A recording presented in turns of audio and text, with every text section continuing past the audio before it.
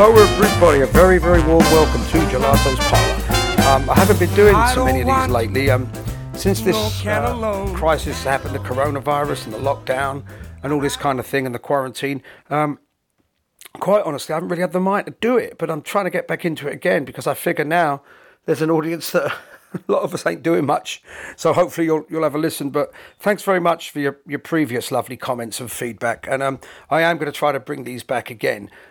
But without further ado, this one I'd really like to talk about my youth, which was really in the 70s. And we're talking about a period from around 1976 to about 1982. And I want to really talk about the youth cults around at that time, because you had youth cults. Now, youth cults, I consider, would be anything from punks, punk rockers, to teddy boys, to rockabillys, skinheads, the mod revival, all this sort of thing. Youth cults, really, I don't know when they started, and I'm not going to give a history lesson here, but I'm sure they've been going on since the 30s. The Razor Boys, and then you had the Zoot Suiters in the 40s and 50s, and Spivs, and then the Teds and the Rockers and all that sort of thing. But I was part of this third wave, I guess, of the Teddy Boy revival. There was the original Teds, and then there was the, I think the Teds in the 60s, which morphed more into the Rockers and the Leather Boys on the bikes, the Rockers, which were in effect Teds on motorbikes, the guys who used to fight the mods, and girls, of course, excuse me. And then what happened was, in the 70s, you had this revival, and it really started with there was just an interest in rock and roll, and that's you can hear that in the glam rock of the time, in bands like The Sweet, Mud, who else now? Wizard, Roy Wood's Wizard, and of course people like the Rubettes, Shawaddy Waddy, Alvin Stardust. You can hear that 50s rock and roll influence, and that, I believe, kicked off the third wave, if you count like the Teddy Boys, the Rockers, of the Teddy Boy revival, which morphed into the rockabilly thing and what they just called rocking, which I, of course, become later on. That was my part of why I love music, that scene.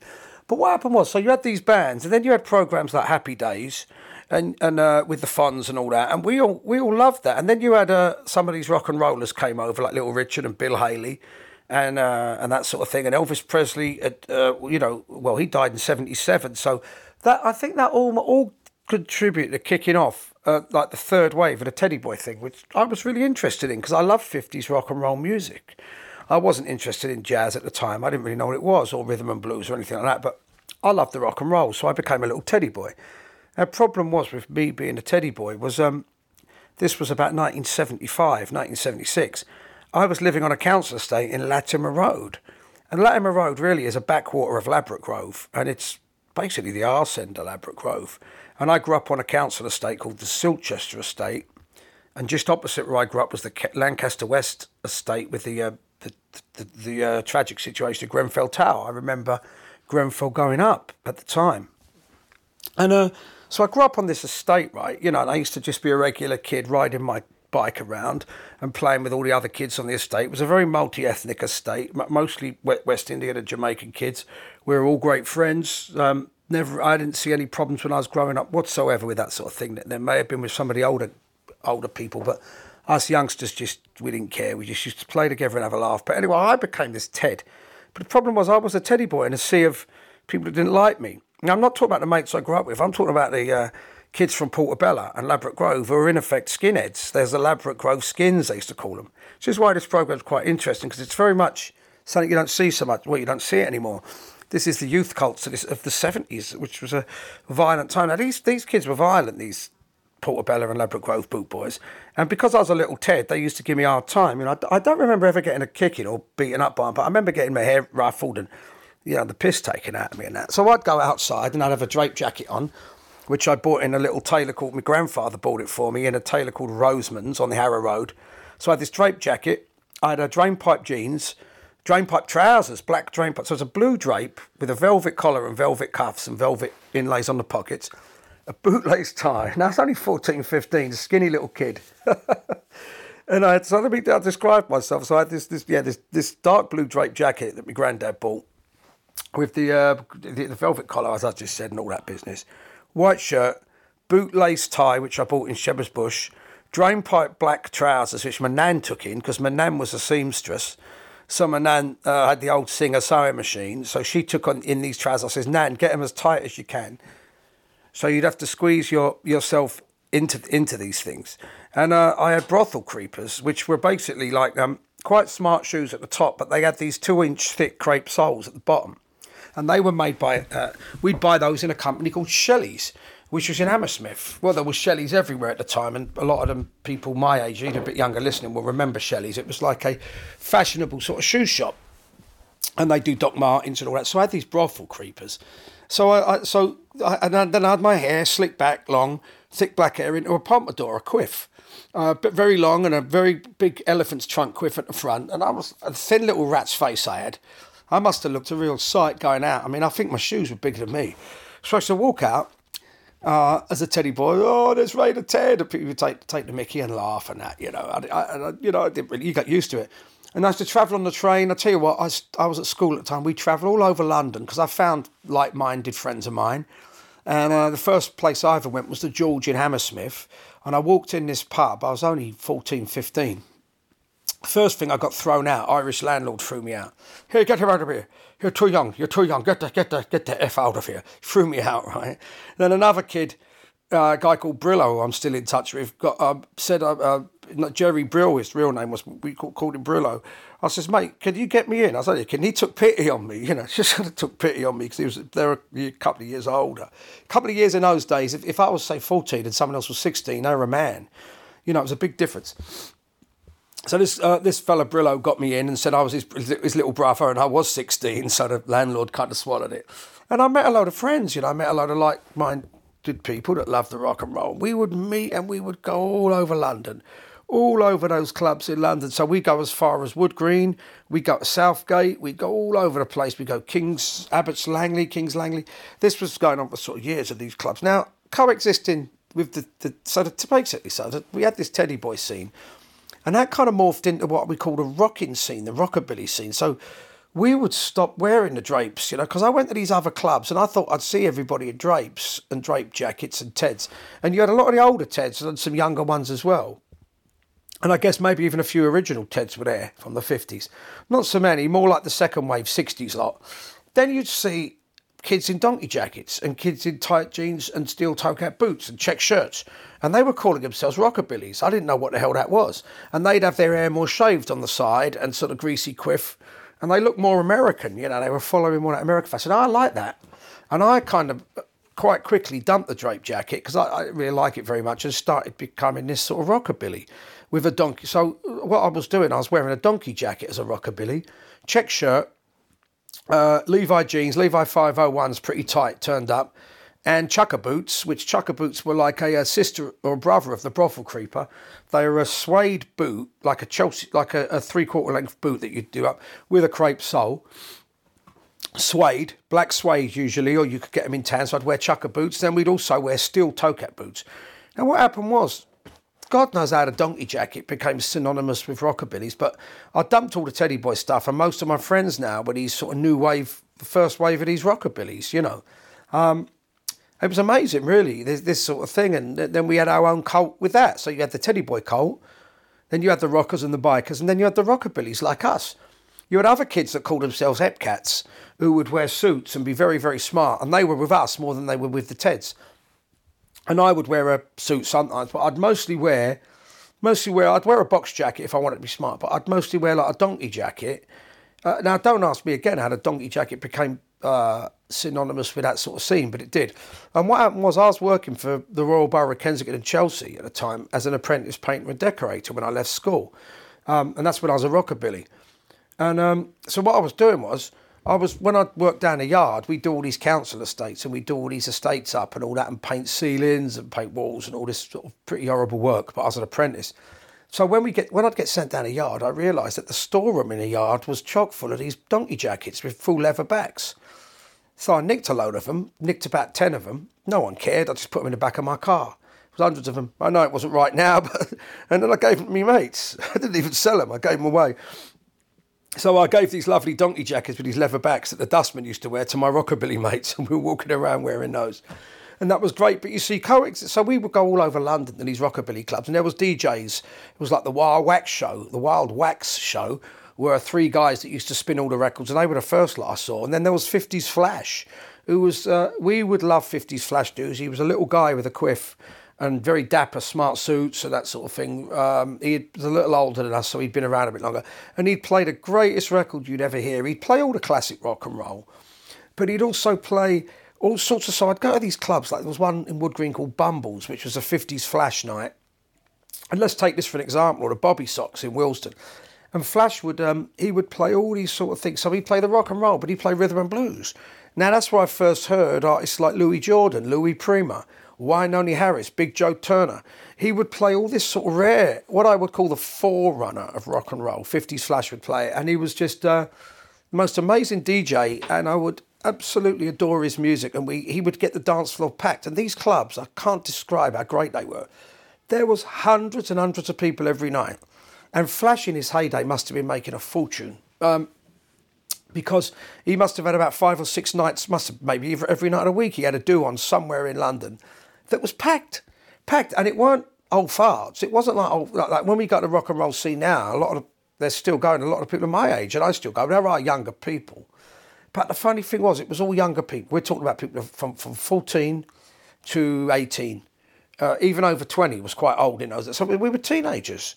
And it was a hip scene. It was a subculture. That's what the scene was, which you don't see now. And so let me just go to say, unfortunately, the last few weeks we've lost Flash. He was very ill, and he ended up getting COVID-19. But I mean, he had that, but he was a very sick guy. He had a stroke. So I'd just like to say now, rest in peace, 50s Flash, because the guy shaped me into who I am with the love of the rhythm and blues music, which led me on to the jazz and all this big bands and all this sort of stuff. And also gave me many great friends who are great friends of mine to this day. So God bless you, Flash. Rest in peace, man. But anyway, so coexisting next to us was all these subcultures as well. You had the punk rockers. Now, punk rockers were on the wane at that time, I guess, because what happened was with the punks, they were... we're talking about probably 70s, the punks were 76, 77. And this was, I'm getting back now into about 1979, 1978, 79. So the punks were on the wane. That was passé at that time. But then there was another revival of the bloody skinheads, and there was a revival of the mods. And they hated us. So we'd meet gangs of these kids on the way home. And there was, apart from the facts I backtracked, that some of these clubs I used to go to were very violent. You'd have gangs from South London that didn't like gangs from North London, and gangs from Harrow that didn't like gangs from Ladbroke Grove. And people would fight, and there was gangs who would wear different things. So you'd have what came out the Teddy Boy and Rockabilly scene. You'd have this, but you'd have everyone. I mean, we liked each other, but you kind of hated other people as well. And I've never been a violent guy, but I kept the peace most of the time. But there was odd times I'd have to get involved, but I would mostly get involved on the way home, defending ourselves against the skinheads or against the mod. The mod revival wasn't quite so bad. I remember that was back very early 80s, I think, or late 70s. But the skinheads were nasty. I mean, they would... they'd kind of like meet us mob-handed in Willesden and places like that. And there was... I'll never forget, the biggest fight we ever saw was on Neasden Station. Basically, there was a club called the Bobby Sox, as I've mentioned, that 50s Flash used to run and do the DJ. And that would get a pretty rough crowd of rockabillys, like we were rough, from all over London, from Willesden, from Harrow, from North London, from Edgware, me from Ladbroke Grove, my mates from Shepherd's Bush. You get all people from all over the place, working class. We were working class kids. And then some bright spark decided, so this was in Willesden, it was in Neasden, the Bobby Sox. Someone decided to open a skinhead pub about a mile away. Halfway between Neasden Station was the Bobby Sox, the other half was the Red, I can't remember what it was called, the skinhead pub, I can't remember now. So we'd clash every single night, and there would be the most unbelievable violent fights. No one was getting stabbed, as far as I remember, but it was fists and it was all that sort of thing, and we got involved. And I remember in Neasden Station once, you won't believe it, but we're standing down Neasden Station. We'd had a fight with these skinheads, and we managed to get away because we were outnumbered. And we're waiting for the train. There was probably about 50 of us. And paving stones were raining upon us. Skinheads were throwing paving slabs down at us. That's the honest truth. And anybody who was around at that time will verify my story. Anyway, the train ended up getting smashed up, and the skinheads stormed, and we had I remember feeling scared, but I kind of remember feeling thrilled by it. I guess it's that testosterone of a young man wanting to prove themselves and get involved in that. And you couldn't crack up and show real fear because you have to put on a front. So that's what we did, I guess. But anyway, the whole train got smashed and some skin. Luckily, I think we got away, but we managed to have a go at a few skinheads, and a few of our lads got beaten up. This was on the news. I remember watching the news with my dad and mum, my mum and dad, back in Latimer Road, and seeing this going off. And this, I think this was on the Friday night, and on the Saturday they were talking about it. All this rockabilly, this terrible thing on the train got smashed, gang fights, and we were part of that. We were actually part of that. It was unbelievable thinking about it. But there was always sort of trouble going on, but it was beautiful because I forged on that rock and roll and rockabilly scene some great friends, and like I say, there was all these kind of subcultures, and I think the skinheads were the worst. They were I say the scariest. They looked tough because of their hair more, but I think some of our lads, we all could take care of ourselves as well. But those nights, you wouldn't believe it. I mean, they'd have bands on, and there was people. The whole dance floor was always packed with people. Then there was a slow dance where you dance with a girl at the end. Well, I wouldn't so much because I was always a little bit shy. I started to get more interested when I started playing. But I just wanted to say, basically, that 70s scene and that subculture scene was strange because it shaped me who I am today. It certainly gave me my love of roots music, of rock and roll, of rhythm and blues, of jazz, of swing. The saxophone was king on those records. There was always a honking tenor saxophone played by somebody like Lee Allen or Sam the Man Taylor. And it gave me that sort of thing. And we'd see all sorts, they'd bring live bands over from America, like Fats Domino, Bill Haley, Little Richard. All these kind of people, rare people would come, they'd bring rare acts. And music was the first thing. The clothes was the second. And I guess the aggression was third, that you do. That was just part and parcel. And they say London is violent now, and it is. And with the, not so much with the lockdown. I think it's gone a little bit, but it was getting extremely violent. And but I think our sort of violence was very different. It was more like there was fights, but I didn't really see knives or anything like that, or guns. That wasn't so much. But the 70s was anyone of my age will tell you is in that. It was a fantastically vibrant time. Even though you had a lot of social and political unrest, we were not part of that. We were just doing our thing and living in our subculture. And again, it kind of shaped me of who I am today. And you'd have to be there to really understand what that late 70s was like. Now, during the early 80s, it all started to go because we started to get older. A few guys met girls and whatever, and then they drifted off. And I drifted off because I started playing the saxophone and I got in bands and I started travelling in bands, first on that rock and roll scene and then away from it, just playing to, like I do now, to sort of whoever wants to pay, to just the general public. And I kind of dropped out of it. But the beauty is, and I'll finish here, that rock and roll scene never dies. It goes underground for a little bit and then it comes back again and it's still going. You've got a thing called Viva Las Vegas now, run by a friend of mine called Tom Ingram, that attracts thousands and thousands of people worldwide every year. You've got Hemsby that does that. You've got all these rock and roll dudes worldwide in Japan and America. So the scene really is probably as big as it ever has been, even though I revisit it once in a while and see my old mates and I love it. I can't do it all the time, but it's never gone away, and it's the most incredible phenomenon that's a hangover from those days of the youth cults. And I'd just like to say to you, it's the rock and roll scene's still going, and the rockabilly scene, it's called the rocking scene now, but I hope you found this podcast interesting. I just wanted to get a few of these things off my chest about the 70s, because it was a very, very interesting, vibrant time that really made me who I am today. But anyway, continue listening to Gelato's Parlour. If you've liked it, please subscribe to Apple Podcasts. Leave a review. I would really appreciate you leaving a little review. And what you can also do is you can listen on Spotify and also on YouTube. Go on my Ray Gelato YouTube channel and subscribe to that as well. And you can listen to Gelato's Parlour. Now I'm back in the swing. We've got more coming. Take care of yourselves. Keep safe and keep well. Goodbye.